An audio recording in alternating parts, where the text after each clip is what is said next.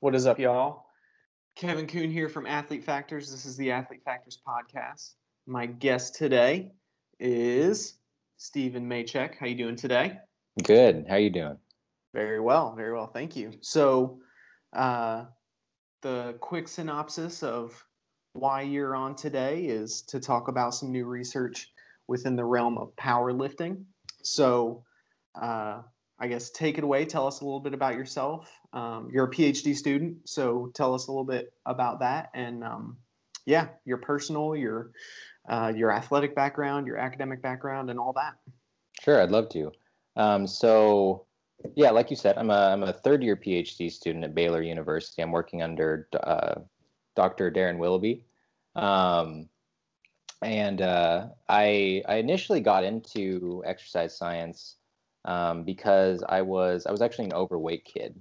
So I was an overweight kid, and I was kind of tired of kind of the stigma behind that. So I wanted to make a change. So I started losing weight the way that everyone wants you to lose weight, which is to run a whole bunch and starve yourself, which I didn't turn out very well. But in the process of it, I learned all the things that I was doing wrong, and I learned about nutrition. And so I decided to do my bachelor's degree at San Francisco State University in dietetics. Fast forward like 4 years, something like that. If you know anything about dietetics, you apply for an internship after you've completed the 4 years. And I didn't get in the first time. And one of my main weaknesses was that I didn't have much clinical experiences. The clinical stuff has never been my forte. So I had a couple of different options. One is to get more clinical experience. The other is to go ahead and do a master's of something that would help complement kind of your interests. And I was the founding member of the sports nutrition subcommittee in the General Dietetics Association. So I'd always had a really interesting passion that I had developed for resistance training, and specifically powerlifting. That was the lens that I found was the most interesting. After doing resistance training for about a year, I just realized that I really enjoyed the powerlifting movements. And so I decided to do a master's in exercise physiology, and I worked under Dr. Jimmy Bagley, also at San Francisco State University. After doing that for a while, I realized that I really enjoyed the research aspect of it a whole lot. And I can talk about my thesis too at some point. Is actually kind of similar in the sense that some of the research we're going to be talking about, where we looked at an elite powerlifter, a middle-aged powerlifter who had been doing anabolic steroids for several decades. And we looked at his myonuclear domain. I can talk about that kind of stuff, and his fiber type. It was really, really interesting work. And I also realized that the research aspect also gave me an outlet or acted kind of like a filter to hang out with some people that had some really similar interests. So after graduating there, I decided that I wanted to do my PhD, and I wanted to do something that could kind of synergistically employ the nutrition and the exercise components, because I don't know if you've been to too many universities and seen those individual departments, but usually they don't have curriculum that intersect very well. They generally tend to stay very separate. At least that was my experience. So I wanted something that kind of encompassed the whole experience. So that's why I reached out, and I eventually found Dr. Willoughby, who does a lot of research, obviously, in resistance training, but also has a huge emphasis on the dietary supplements or nutritional interventions that I think are really neat. I really think that finding these minute mechanisms behind these different things is such a cool way to go about researching some of these supplements. Obviously the industry takes advantage of that, but some of these things actually have some space to work, and they can end up being really novel and really cool. So I think that's, I guess the last part I'd like to talk about is the powerlifting. So I have been powerlifting. I'm not great at it. I'm very mediocre at it, but I think that's why I've pursued a lot of trying to learn about it and trying to research about it, is just because it gives me another outlet to kind of convey that passion. So I coach some powerlifting in my spare time. I basically try to get everyone that I meet that becomes my friend into powerlifting, got my wife into powerlifting. Nice. My best man at my wedding was I met through powerlifting, and it's just been a big passion of mine that I've been trying to feed forward to people whenever I meet them. So yeah, that's awesome. Well, it's a fun sport to watch. Debatably. Well, I've never competed, but I've seen some, some meets or some competitions, and um, it can be very, very entertaining. I Yeah, mean, not at bench. least People usually leave during bench to go to lunch.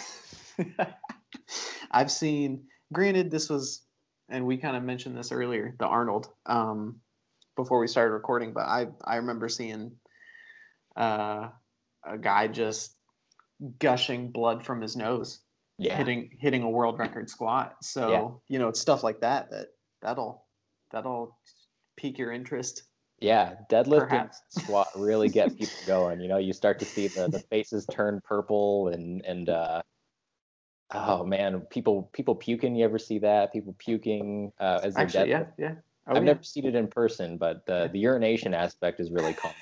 I remember the first time I was watching a powerlifting meet, and then it was a straight stream of urine forward. And the great thing is that the person that was lifting that weight, like they didn't care. They were getting that lift, that third attempt deadlift, and she was just as stoked after getting that. And Yeah. that was really neat. I don't know how she would have acted if she hadn't have gotten it, but I mean, we act like that doesn't happen in other sports. oh It yeah, does. I was just listening to I can't remember who was talking. It was another it was an article or something like that about the rates of urinary incontinence and in certain women's in certain sports, and it was those numbers were mortifying. So It happens. yeah, You just, sometimes that no one talks about intra-abdominal pressure just gets to it. a Yeah, point where yeah, and no one talks about it either. So yeah. that was Well, fine. I will not be conducting research in that area in the future. No, yeah, I think that's beyond my scope. I'm gonna go with that one. Hmm. Yeah. Awesome. So, uh, let's get into this article that was just recently published. So tell us a little bit about it. The title actually I found extremely interesting, but just because it took me back to neuromuscular exercise physiology class with Mhm. Dr. Willoughby. We were learning all about myosin heavy chain isoforms and um, different muscle fiber types and things like that. So talk us through that a little bit, and we'll kind of jump into this research article. Sure. So the general premise was kind of like as a powerlifter myself, I don't have a huge focus around. I'm interested isn't necessarily biomechanically related. I've always had a kind of a general affinity towards more of the cellular stuff, and so I know a lot of papers have been published that talk about a lot of the predictors for powerlifting performance. So whether that be certain leverages, so like brachial index, how long your arms are, or how long your torso is. There's a lot of papers that kind of look at that stuff, but nothing that's really trying to examine at the molecular level what are some of the predictors that we can find. And like I said, I had done my master's thesis on fiber type, and that was part of it.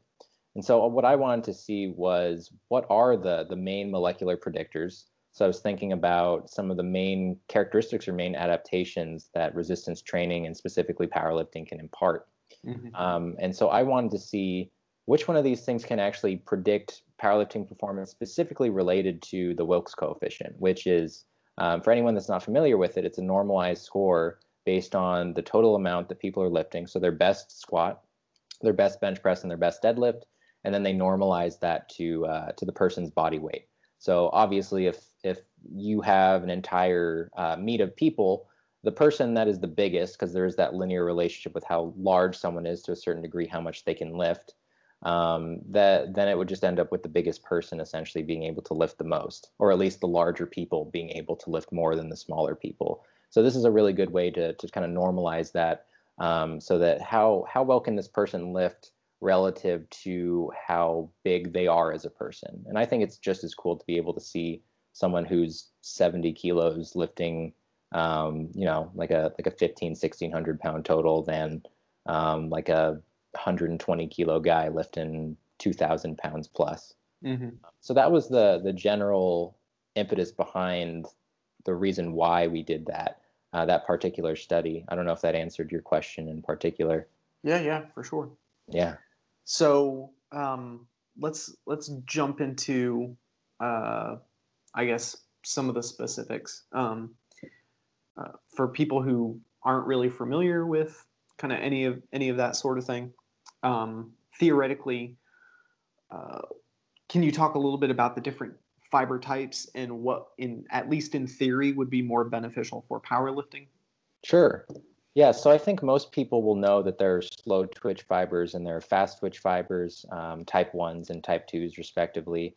And when we try to relate those to performance or some of the characteristics inherent to them, we know that type 1s are slow twitch, so they typically will be more conducive towards kind of low intensity, long duration types of activities. So your quintessential endurance runner, marathon runner, that type of individual, because those fibers are characterized by more mitochondria, larger mitochondria, more capillary density for more gas exchange to be able to get more oxygen into the mitochondria. That More boring oxidative stuff. Yeah, exactly. That's the stuff that I don't like.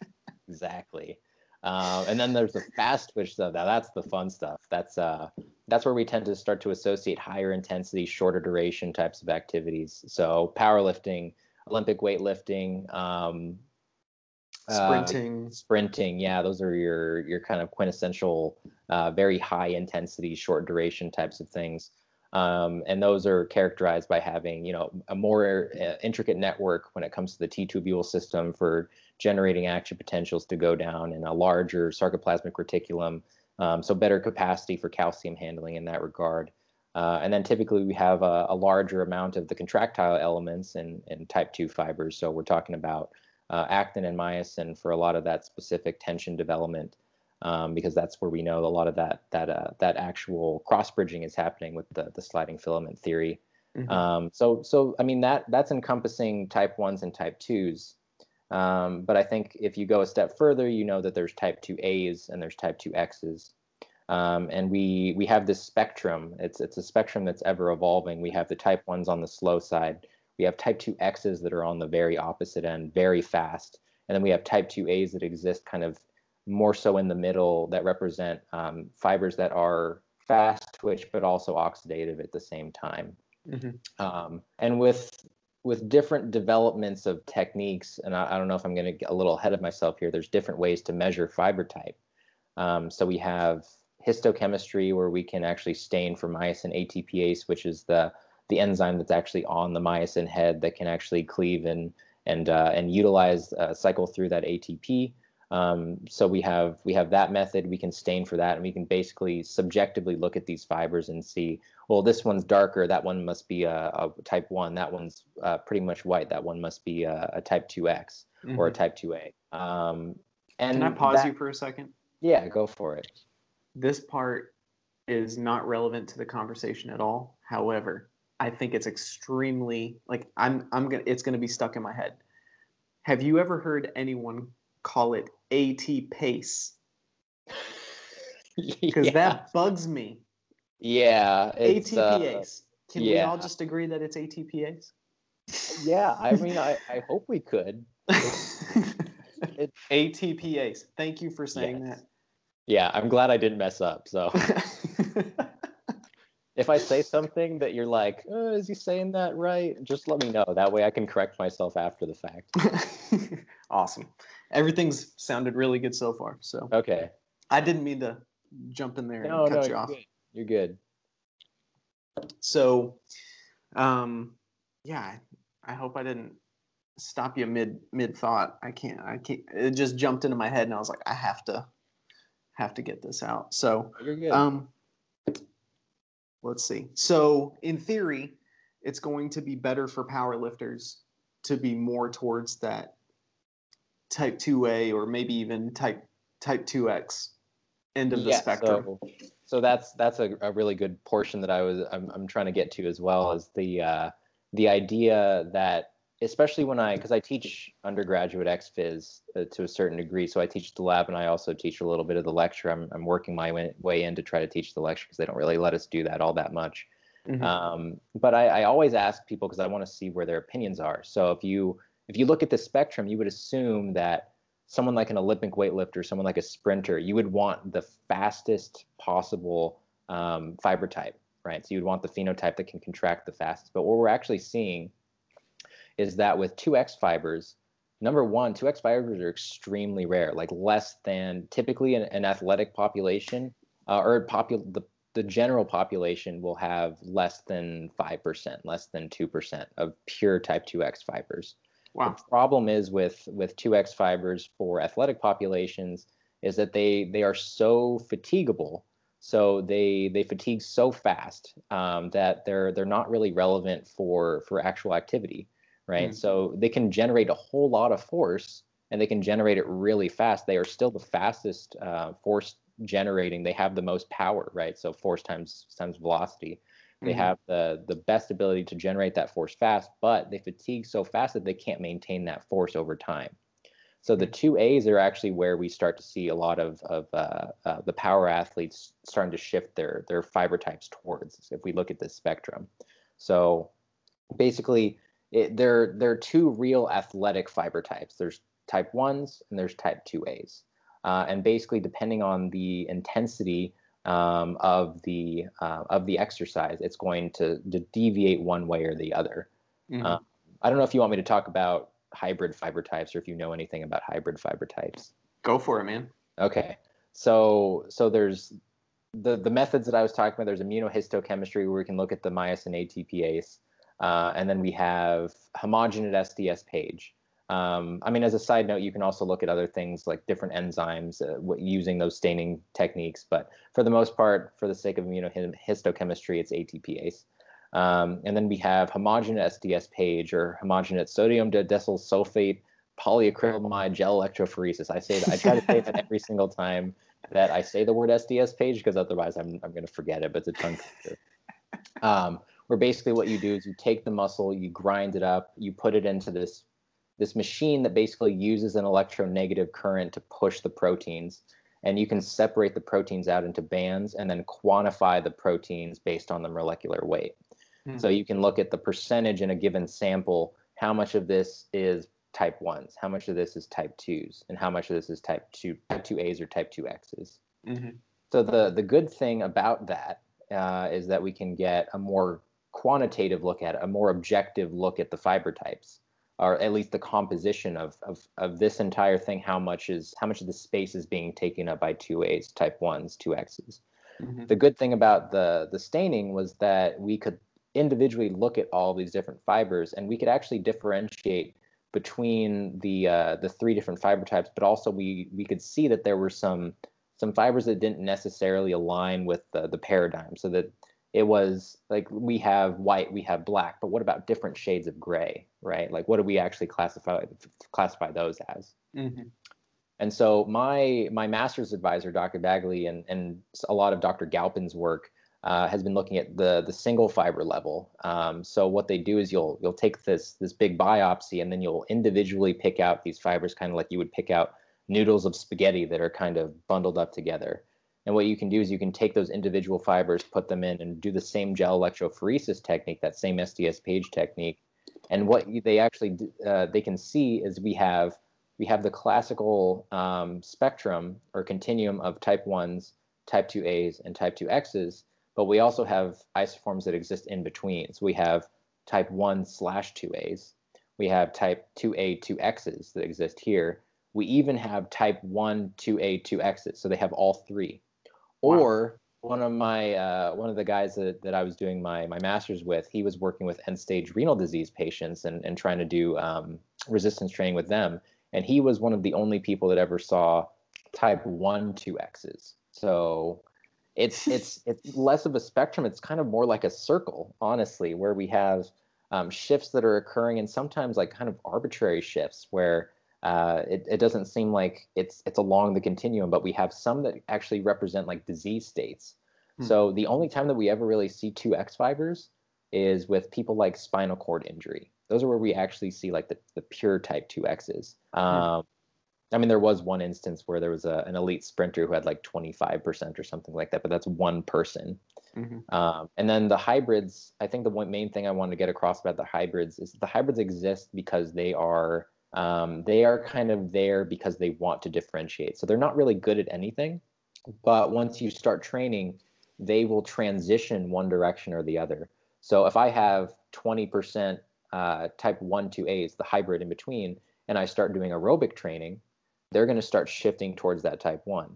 If I start doing resistance training, they're going to start shifting towards the 2As. And we have that on a spectrum. So we can assume sometimes if we have someone who has a percentage of type 1s and percentage of 2As, if that person's 2As, they might shift if he starts to do or she starts to do more aerobic types of activity. And they'll go through that spectrum. They'll go from 2As to 1, 2As, and then to 1s eventually if the training stimulus is robust enough or long enough, if that makes sense. Yeah, that whole idea, like learning that that was a possibility where you can shift some of your muscle fiber type one way or the other depending on the specific training stimulus was extremely interesting to me when we started learning about this when I was in grad school, and it was kind of around this time where like some of the questions that you're asking in this study, like Right. we've been thinking about for a while, but like at the time we all assumed like, oh well, if you want to be extremely explosive, if you want to exert the most amount of force, then you want to shift as far as you can towards type 2X. Right. So it's super interesting to me that like that's maybe actually not super accurate just because and like now thinking about it, like it makes sense, like because in order for that shift in any sort of fiber type to occur, it has to be based off a training stimulus. And in athletics or in any sort of sporting type training, like it always comes back to a specific level of conditioning and repetitive bouts of training, right? So that's going to shift things towards a little bit more towards that type 2A position, right, or the aerobic side, the type 1. So I think, man, that's really interesting stuff. Yeah, I guess one thing I should note is that those hybrids are pretty much the first thing to start to go. So some people genetically have more hybrids than others, and that's where they're going to start to differentiate. The next level is going to be those 2As to 2Xs. They're innervated by the same motor neuron, so they're both alpha 1 motor neurons. So some of those phenotypical changes that can occur are a little bit, at least in my mind, they're a little bit easier because we're still working with the same motor neuron. But when it comes to type 1s to type 2As, it's possible. It's just harder for that change to happen over time. It needs a more robust stimulus. And with humans in general, I mean, we can look at animals all day. We can look at animals from birth till death, but we know that animals don't even express the same fiber types as they express different fiber types.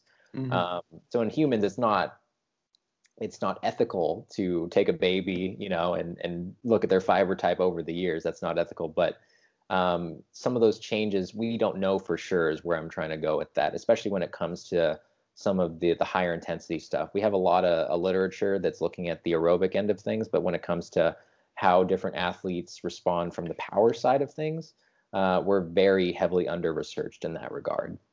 Gotcha. Another interesting thing that I think is, I guess, at least somewhat relevant is like the function or the purpose of specific muscles. Some are a little bit more, let's say, locomotive. Yeah. Some are a little more postural. Right. So, or I think some people call them tonic and phasic. Right. So, postural muscles, you probably want a little more towards that aerobic side because they've got to work all the time.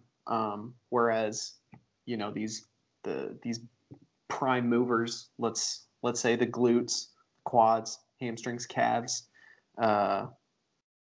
you want those muscles to be able to exert a lot more force.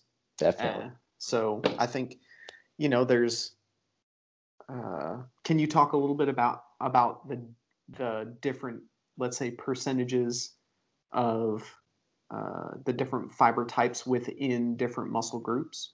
Yeah, I mean, I think some of the classic stuff, like you already talked about, with postural muscles primarily being type 1 fibers because of the nature of how often we're using them. They need to be oxidative. They also they need to turn over a little bit more because we're using them more constantly. Mhm. Um, Things like the gastroc being more fast twitch, things like the soleus being more slow twitch. And the reason that we actually use the vastus lateralis more often than not is not only because it's a good indicator of leg function, so we can look at that, we can determine, what's the relationship with activities of daily living and ambulatory activity, things like that, but also because it's generally about a 50-50-ish. It generally represents about like a 40-60, something like that. So it gives us a good idea of where fiber types are going because we know that particular muscle can respond really well, to training. And Mm. that's one of the reasons why we use the VL. I mean, For over time, I think biopsies? for biopsies, yeah, I should have Gotcha. qualified that. Yeah. I mean, there are other muscles that we've used for biopsies before, not me and our lab personally, but I've heard of calf biopsies, which sounds miserable. Yeah, sounds miserable. I've even heard of trap biopsies, if you've ever Wow. seen that before. I have not. Yeah, so there's some research, some lines of research that have actually looked at. So the traps actually have a higher androgen receptor content. So if you look at like anabolic steroid research, I think it was Coddy in 1988. I think it was something like it was Coddy or Erickson, one of those main researchers that were looking at powerlifters who were taking anabolic steroids. And so they did a trap biopsy and looked at the androgen receptor content in there and the fiber types there. And I can't remember what the fiber type was specifically, but one thing that makes sense to me is that the traps are, because of that androgen receptor content, they're probably going to be more susceptible to hypertrophy. If Mhm. we were going to have a particular fiber type in the traps, we would want the one that probably is a little bit more plastic to growth. So we would probably have a higher 2A content there. Mhm. Yeah. So I don't know if that answered your question, but No, that's very interesting. That's yeah, cool stuff. you usually Um, get sidetracked with things that are cool.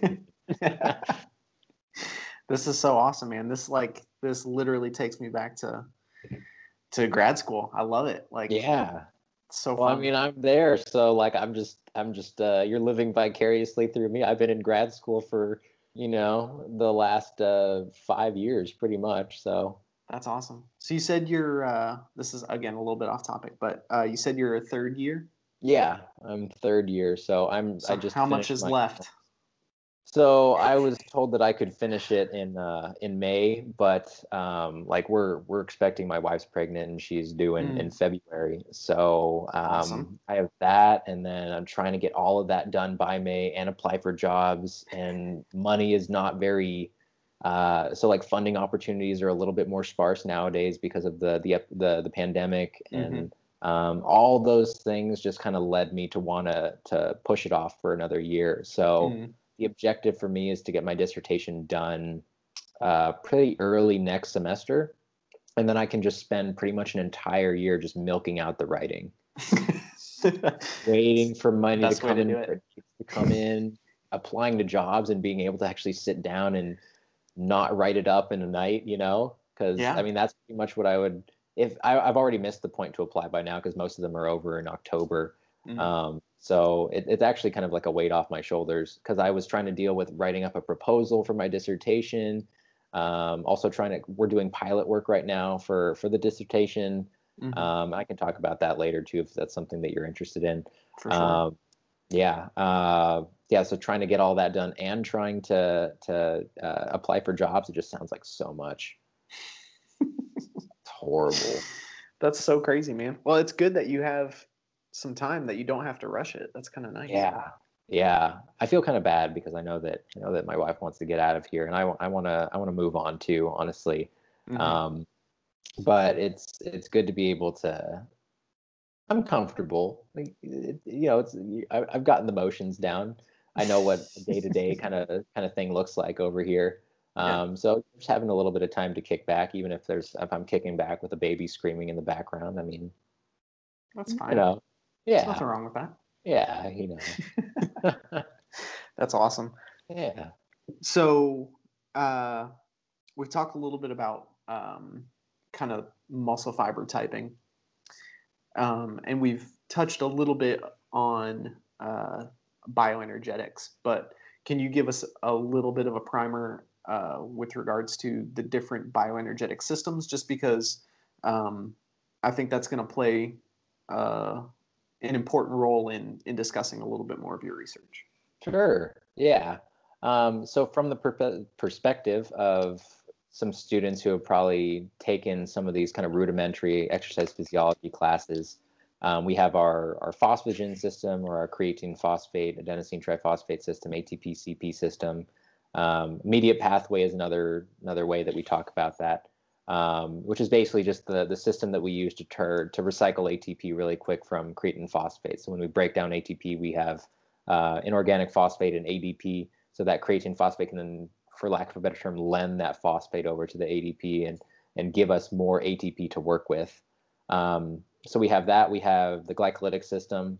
So both of those, the immediate and the glycolytic system, we would kind of consider to be our anaerobic system, so we don't need oxygen to utilize them.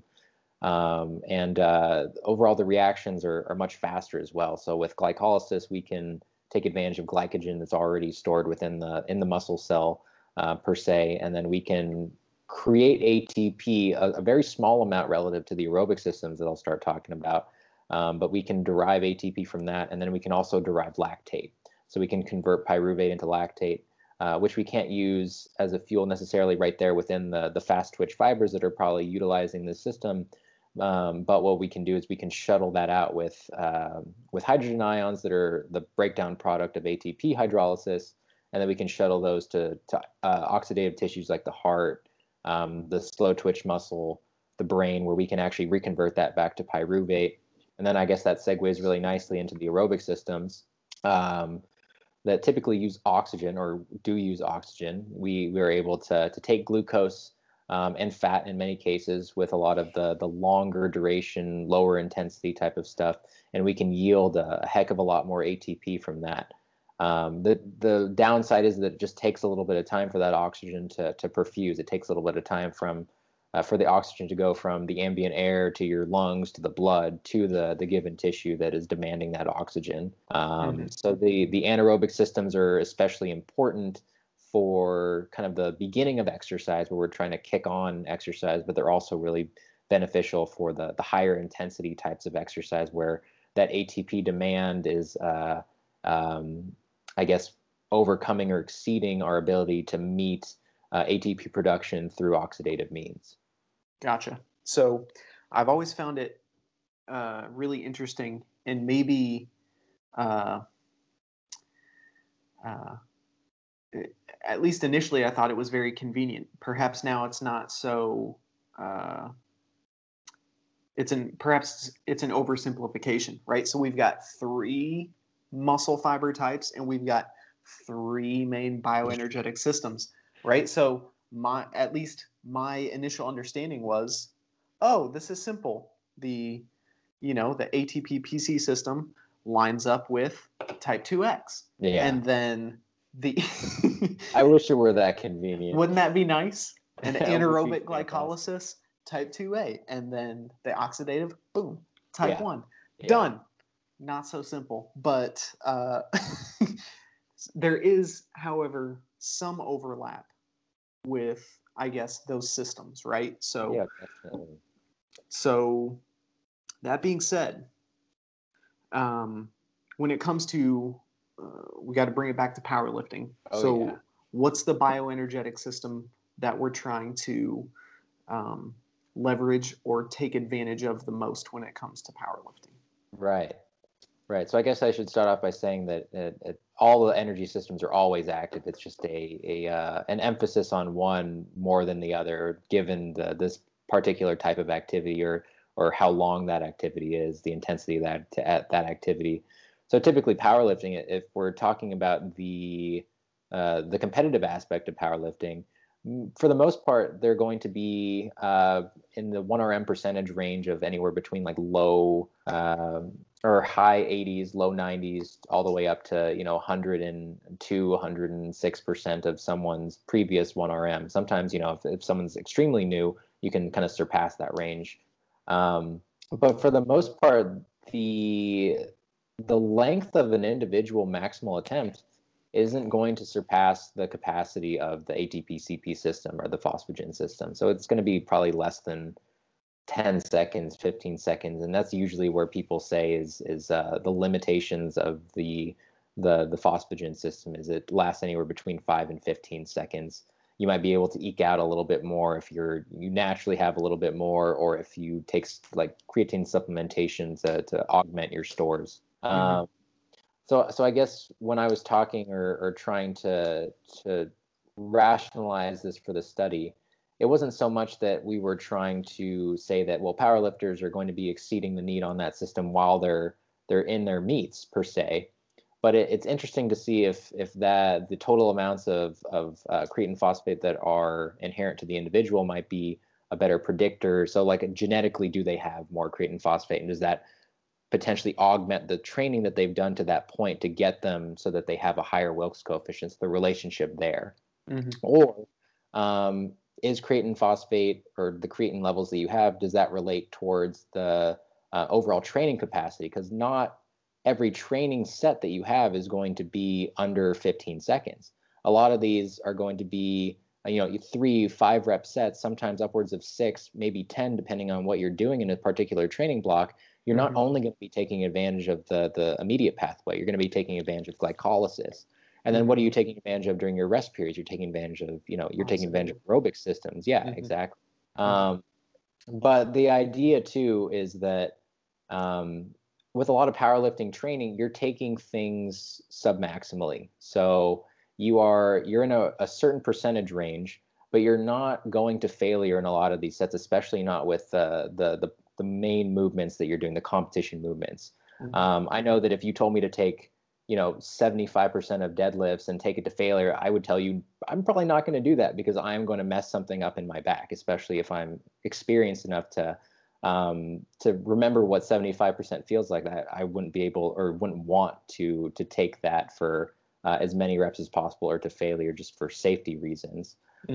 So that kind of references me back to one of the studies that I referenced in my introduction, where they looked at equivalent load. So they looked at the leg press. So it's not a 1-to-1 here, but they looked at leg press, and they saw that there was a higher depletion of creatine phosphate when they had submaximal, or they didn't go to failure, rather than when they took all of those sets to failure. So same load, one didn't go to failure, one had a set number of reps, the other went to failure. The one that didn't go to failure utilized more creatine phosphate. So I'm thinking powerlifters are probably putting a little bit more stress on this system. It'd be interesting to know if there are some adaptations that come with that as well. Gotcha. That's really interesting. Yeah. Hopefully that all made sense. Might have talked in a circle. No, I think I'm following. So that kind of sets us up quite nicely to then dive headfirst into, like, we kind of have the framework, we've got the foundation. So talk us through your study. What were the variables you were looking at? What were the methods? Right. Let's dig into it. Yeah, definitely. So we wanted to obviously look at powerlifters, and we wanted to see what made them different, or what made them different with respect to how could we compare some of these things to their performance as per Wilks coefficient, being our kind of surrogate performance marker, or surrogate skill marker.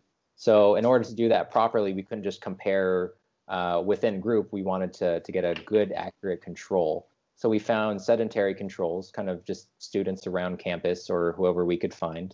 And then the powerlifters that we recruited were from the local Texas area. And we set an arbitrary cut point at 300 for our Wilks coefficient. And there really isn't any solid definition of what makes a powerlifter good or not when it comes to the Wilks coefficient. But overall, if you were to look up kind of meet results, you would see that overall, like generally people that are experienced tend to be at least above 300.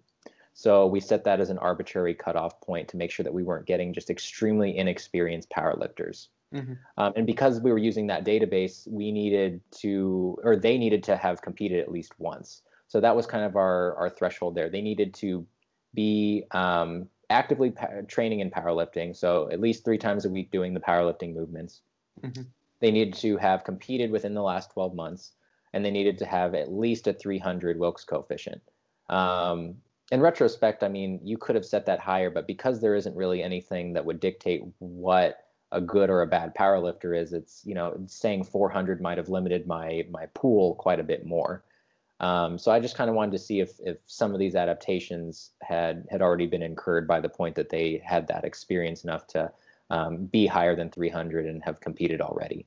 Mm-hmm. So what we looked at is it was a cross-sectional study, which means that we didn't tell them to really do anything. We didn't have an intervention per se. So we didn't control their training.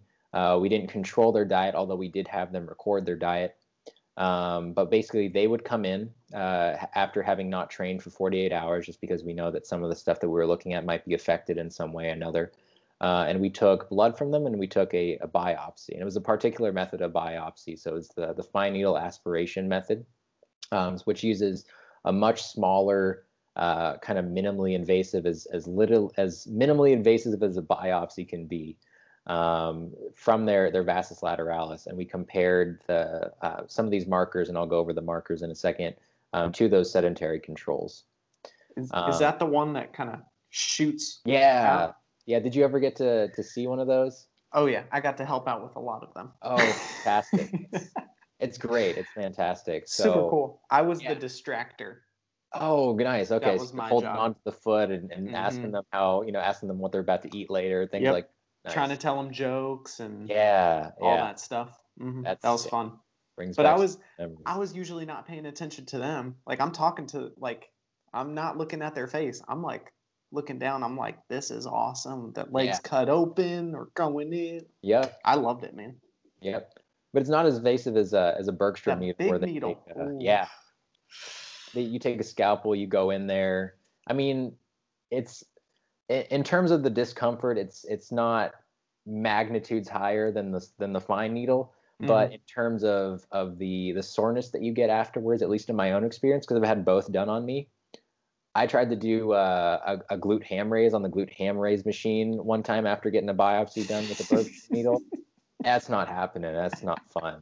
I can do squats after a fine needle aspiration, but I can't do glute ham raises after getting a Bergstrom done. It's horrible. No, I can imagine. I mean, you're like cutting out some steak, man. Yeah. I mean, with the fine needle, I mean, you can, the pros to the Bergstrom, that you get a whole bunch of tissue all at once. Mm-hmm. The cons are that, you get that big open gaping hole. But with the fine needle method, you just have to go in so many times that it makes the process go a lot longer than some people are comfortable with. And especially if they're in their head about it, With the Bergstrom needle, it's in and it's out. It's like if you committed to it, by the time that lidocaine's in your leg and that needle's in your leg, I mean, one and done. Yeah, exactly. One and done. Yeah. That's hilarious. Yeah. So some of the markers we looked at, so we looked at fiber type, and it's worth mentioning that we actually didn't do the fiber typing in-house. So with the muscle we used, we actually sent the tissue off to Dr. Andy Galpin's lab. It was a recommendation from my advisor, Dr. Bagley, back at SF State, and Dr. Willoughby was fine with the whole collaboration aspect of it, which is really cool to me because it's like I got to marry two parts of my grad school experience. So we sent the tissue off to them, and they did the entire Homogen SDS page where they just basically break the tissue up. And the reason we did the Homogen and not the single fiber that I mentioned way back then is because the tissue is so small, it's really difficult to individually tweeze out fibers from it. So that is a particular, I guess you could say a limitation, but I can talk about why it's not a limitation a little bit later on. So we did that for the fiber typing, which gives us type 1, type 2A, and type 2X composition. So it doesn't tell us the percentage of fibers per se, but it does tell us, so in this bundle of fibers that we mash up, how much of this is type 1, how much of this is 2A, and how much of this is 2X. We also looked at muscle total creatine and serum total creatine. And then we also looked at the transporter, the SLC6A8, which is responsible for transporting creatine that is either consumed exogenously or produced endogenously into the cell. So one thing I should mention about that is typically what you'll see is that type 1s tend to have more of that transporter than type 2As, or type 2Xs for that regard. And then the last marker that we looked at was creatinine. So if anyone's ever gotten their blood tested, typically you'll see a creatinine marker, and that's usually used as kind of a surrogate marker for renal function. But in this sense, what we're looking at is in totality of it, it's a better marker with respect to the breakdown of creatine. So it's a metabolite of creatine. And that's just giving us a really good global perspective of what's happening with creatine metabolism. We have blood, we have the transporter, we have it in the muscle, and then we have the breakdown product. Nice. Yeah. So I think that's all the markers that we took. Obviously, we run statistics on that, but then to look at how, in particular, some of these things are affecting Wilks coefficient. We ran correlations between myosin heavy chain 2A content because we know that relationship with performance and specifically like strength athlete performance. And then we looked at the total muscle creatine content and related that to Wilks coefficient. So those two things in particular. I guess one thing that I totally forgot to mention was that pretty much no female powerlifters have ever been researched ever. So our group was divided. So we had 12 powerlifters. 6 of them were males, 6 of them were females. And these are actually the first 6 female powerlifters that have ever been researched before. No way. That's awesome, man. Yeah. And it was really cool because I don't know if you have subscribed to like this idea, but typically when we think about fiber types, we think that women tend to have a higher oxidative fiber content, so more type 1. So I wanted to see can the training kind of overcome that like it did in one of Dr. Andy Galpin's previous research studies in weightlifters, where they actually showed that the most experienced female weightlifters at the world-class level actually had more type 2A fibers than the national level males, which I thought was really cool. Yeah. That's super interesting. Yeah. So we're looking at all those relationships. It made it very statistically irritating, but but that's because you're the first one doing it. Yeah. Well, let me know next time not to make it that statistically complicated. Oh man, yeah, you're blazing the trail. Yeah, I guess that's fair. Yeah. Gotta show some love to the ladies, I guess. So. For sure. No, that's cool stuff. So, what were some of the results? What were some of the conclusions?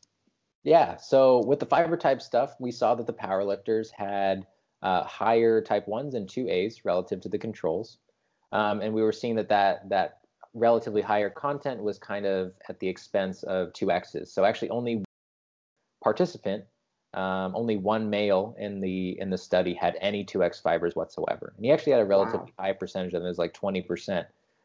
But pretty much no other powerlifters had any type 2Xs, or no powerlifters. I should qualify that a little bit better. As opposed to the control side, I think we had an average of somewhere between 20 and 30 of the 2Xs. No way. That's so crazy to me. That blows my mind. Right, which is exactly, so it's counter to what a lot of people would believe, that general spectrum that people believe if you're powerful, you want 2Xs, right? So that's not at all the case. These are sedentary controls, I should qualify. So they were sedentary based on the ACSM guidelines. So they were exercising less than 30 minutes a day, 3 days a week, over the last 3 months. So they were very sedentary, and they had the highest percentage of type 2Xs. Wow. Yeah. One really interesting finding was that our females overall, so regardless of group, actually had higher 2A content. So already we're kind of challenging some of those beliefs, but the really interesting part of that interpretation was so it's not just the powerlifting females, but it's our females in general. The Stronger by Science group actually did an analysis on this paper in particular, and they made a good point. They just mentioned how we had one male in the powerlifters who kind of threw off some of that 2A content because of that 2X that 2X percentage he had, And then in general, a lot of our males had a higher 2X percentage and a lower 2A percentage. So at a group level, it kind of made sense that that the females would have a higher 2A percentage. I don't think there's anything particularly mechanistic about that. If the female powerlifters had a higher content and not the controls, we might be able to infer that there was some type of skill level difference between the two. So maybe we didn't control for skill or experience well enough to be able to detect that or control for that. But that wasn't the case. So we kind of think that that's kind of a more aberrant finding in that regard. Gotcha. Yeah. Why do you think and this just kind of popped into my head, why do you think it is that it was thought that women would tend to have a higher type 1 fiber content, and now that we're getting some data showing that, it's actually type 2A, like, do you have some sort of either evolutionary perspective of why that is, or like do you have some sort of theory behind the rationale there? It's a good question, and I would be kind of pulling at straws to try to come up with something that's coherent. But I mean, evolutionarily speaking, I would assume that men were more of the hunters. I think historically, so they would need a higher percentage of those 2A fibers to be able to chase down prey, things like that, chase down animals in order to hunt them, versus women. Historically, I don't want to like cross too many boundaries there, but the survival of our race is pretty much contingent on the existence of women. So their ability to sustain themselves, I think, is related to that percentage of type 1 fibers. Gotcha. At a more mechanistic level, I think that there might be some impacts when it comes to estrogen. Estrogen being related to like oxidative metabolism and metabolism in general. But I've never seen anything relating estrogen levels to type 1 proportion. But if I think about my thesis where we looked at a middle-aged powerlifter who had been on anabolic steroids, he had 79% type 2s. So one of the highest recorded type 2s ever reported. Yeah. That makes me think. So there's definitely a growth capacity aspect of it. Obviously, there's a training capacity portion to that as well. But if a specific type of fiber is going to grow, I think people assume that it's going to be a type 2A. So people have a better association with the growth of type 2As, at least in the acute sense. It seems that at least in the acute sense, type 2A fibers grow faster to make up some of those hypertrophy differences, and maybe type 1s follow after that. But yeah, that was kind of a loose mechanistic interpretation of it. Yeah, I don't have a fantastic answer for that because I've never truly dove deep to try to figure that out. Yeah, well, perhaps in the future we'll have a little bit more information about that, and that's one of those things you kind of have to, you got to guess, because we don't. There's so much information that we don't have. The data isn't there. So you kind of, based off what I think about this, maybe this is why. So but we're citing studies, like very few studies with a fiber type in females. But I mean, I think if you talk to any researcher, they wouldn't be scared to admit that we haven't had a lot of female subjects. Comparatively speaking, there aren't many studies out there that are looking to compare men and women, especially when it comes to like performance metrics or just general comparative means, something like what we're doing. Yeah. My friend Mandy, who's also in the Baylor Master's program, she just finished up her PhD at Kansas, and she was looking at motor unit recruitment differences, which we got to talk about a little bit when I had her on the podcast. But it's one of those things, like you're saying, we just don't have a ton of information on female subjects. Yeah. on female research subjects yet. So, but that's changing, which is Yeah. great. So Yeah. we're starting to get a little bit, here and there, and hopefully over time that'll continue to grow. So we'll have more, like what is her name? Oh, I can't think of it right now. Dr. Stacy Sims, I want to say. Sounds familiar. Anyway, she's got a book that it's not the book. She's got a famous saying, and that's basically that women are not small men. Like Yeah. there's a lot of differences there. So until we have the data on it, we don't know exactly what those differences are, and that information is kind of useful. It's kind of important. So yeah, I mean, there have been drugs that have been misdosed because the research has been done in men. So for sure. yeah, it's definitely an area that at least now people are aware of the deficit that exists. So that's the first step, is recognizing that the deficit exists, and now potentially money can go into avenues of research looking at differences between men and women. Because I mean, the novelty is open, right? You can literally do any other study that's been done before. How does this affect women, right? For sure, that's so true. And the methods are already there for you, basically, if you're picking another study. So yeah, that's the truth. So let's talk a little bit about the practical application. So yeah, I actually didn't mention the creatine analogs. I didn't talk about. Oh, sorry. Go ahead. Let's talk about that. I didn't get to that. So the creatine analogs, we didn't see any differences, which is really interesting to me. So we didn't see any differences between genders, between groups when it came to total creatine, serum creatine, creatinine. We didn't see any differences when it came to transporter, which I thought was really interesting because some of these things are supposed to be related to the fiber type. So creatine content tends to be higher in type 2 fibers and fast twitch fibers, but yet we didn't see that. Creatine transporter content tends to be higher in type 1 fibers, but even though the powerlifters had a higher proportion of type 1s, we didn't see a difference there.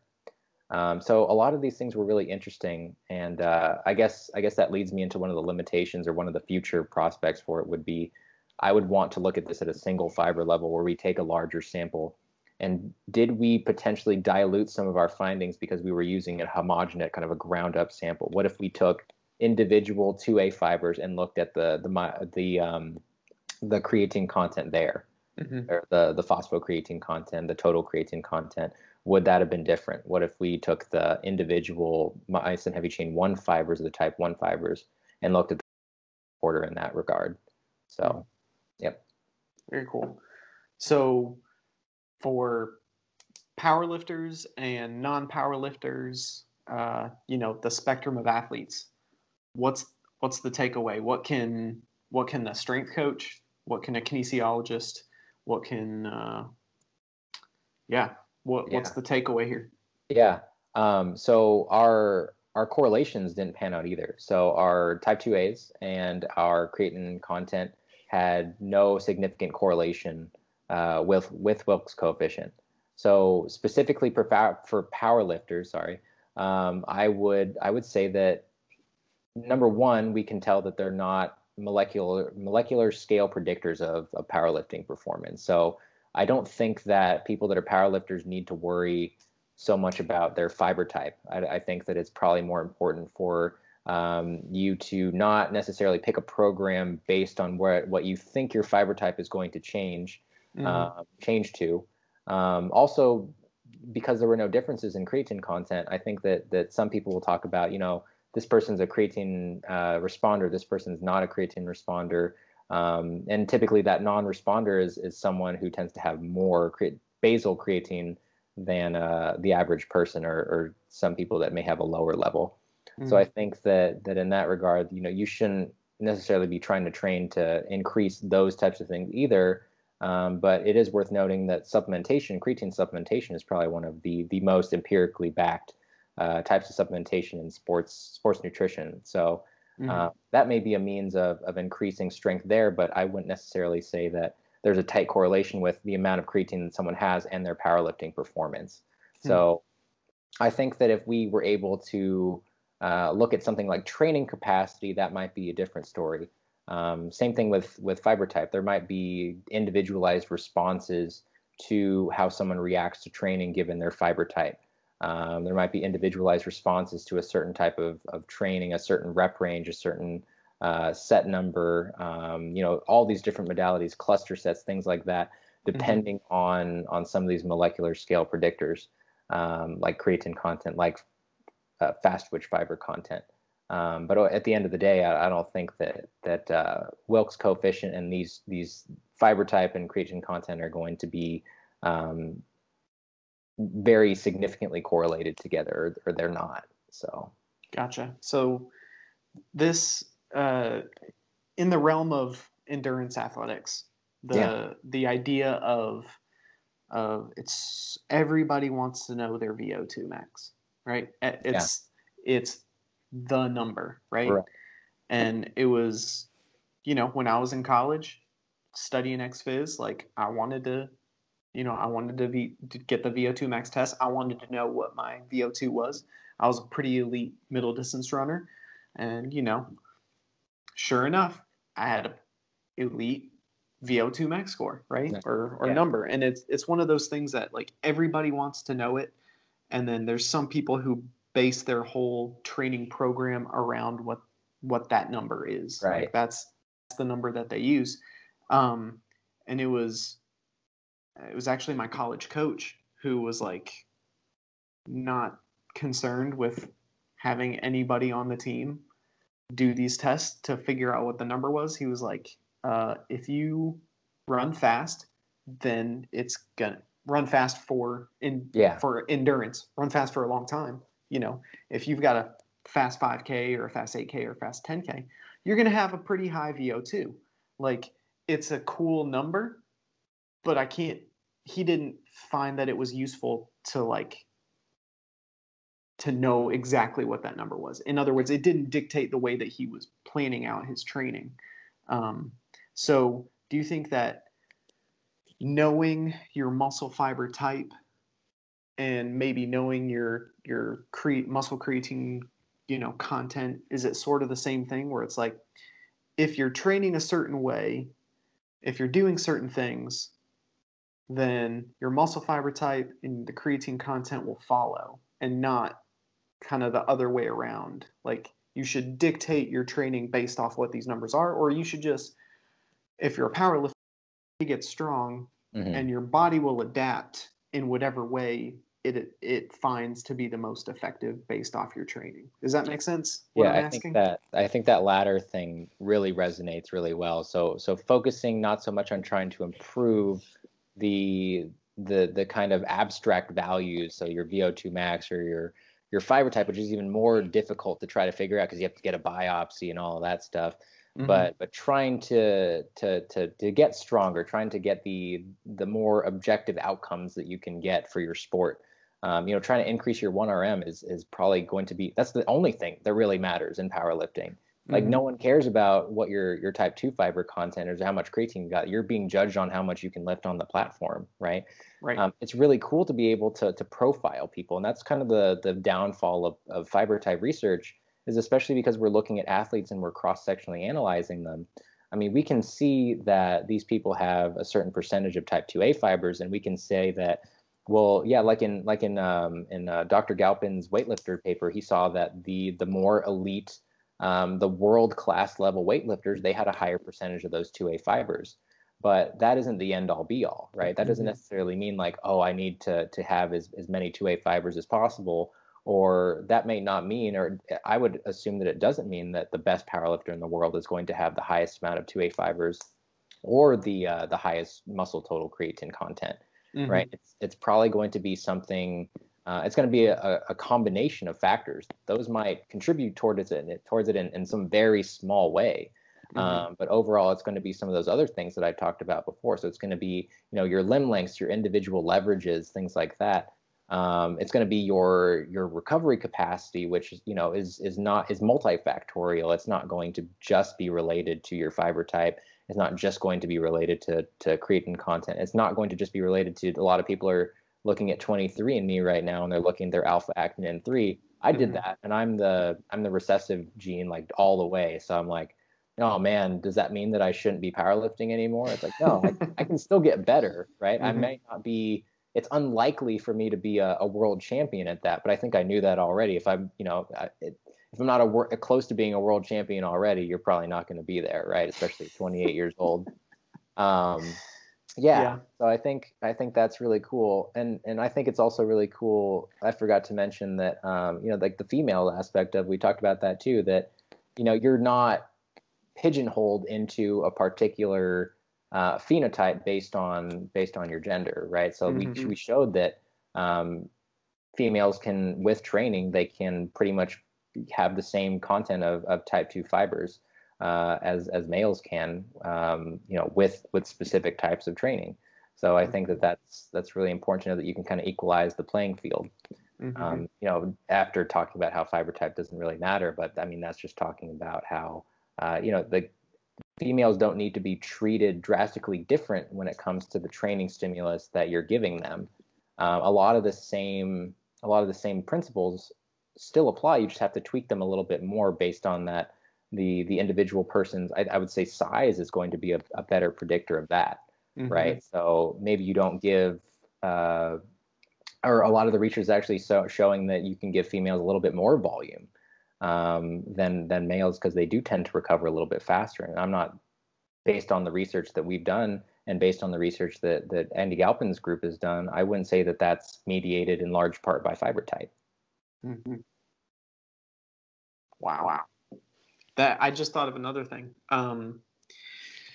Another variable that a lot of endurance runners like to look at is lactate threshold. Oh, yeah. Like, I know plenty of people who probably had a higher VO2 max than me, and may even had a higher lactate threshold than me, and I'd still beat them in a race. Yeah. Just because at the end of the day, those numbers are great, and they give you a let's say, a range for your potential, but sport is all about competition. Sometimes you just got to find a way to gut it out. And I think a lot of times some of the best athletes, when it comes to performance, may not always have the best numbers when it comes to these research measures, or these variables that we can test. Like the fastest sprinter is not usually the strongest person on the track. You know what I mean? So, like, there's all these numbers are good and they're really cool, but I think sometimes people get so fixated on stuff that they think is the end all be all, and you make a good point. Maybe it's not. You make a good point there, because it's I think there is some value. Obviously, there's some value in looking at some of these things, looking at lactate threshold, looking at VO2. But when that becomes the end all be all, right? We might need it to be at a certain kind of minimal threshold in order to make sure that we're achieving something. But I mean, even in powerlifting performance, like the best deadlifter isn't always going to be the one who has the best total at the end of the day, right? You can be fantastic at deadlift and you can suck at the other two, and you're not going to win at the end of the day, right? It's a combination of all these factors. It always blows my mind when I see someone that never takes the best. They never take a medal in individual lifts, but when they get the total, they're just all around good at it, right? So kind of mediocrity in all three ends up being fantastic overall.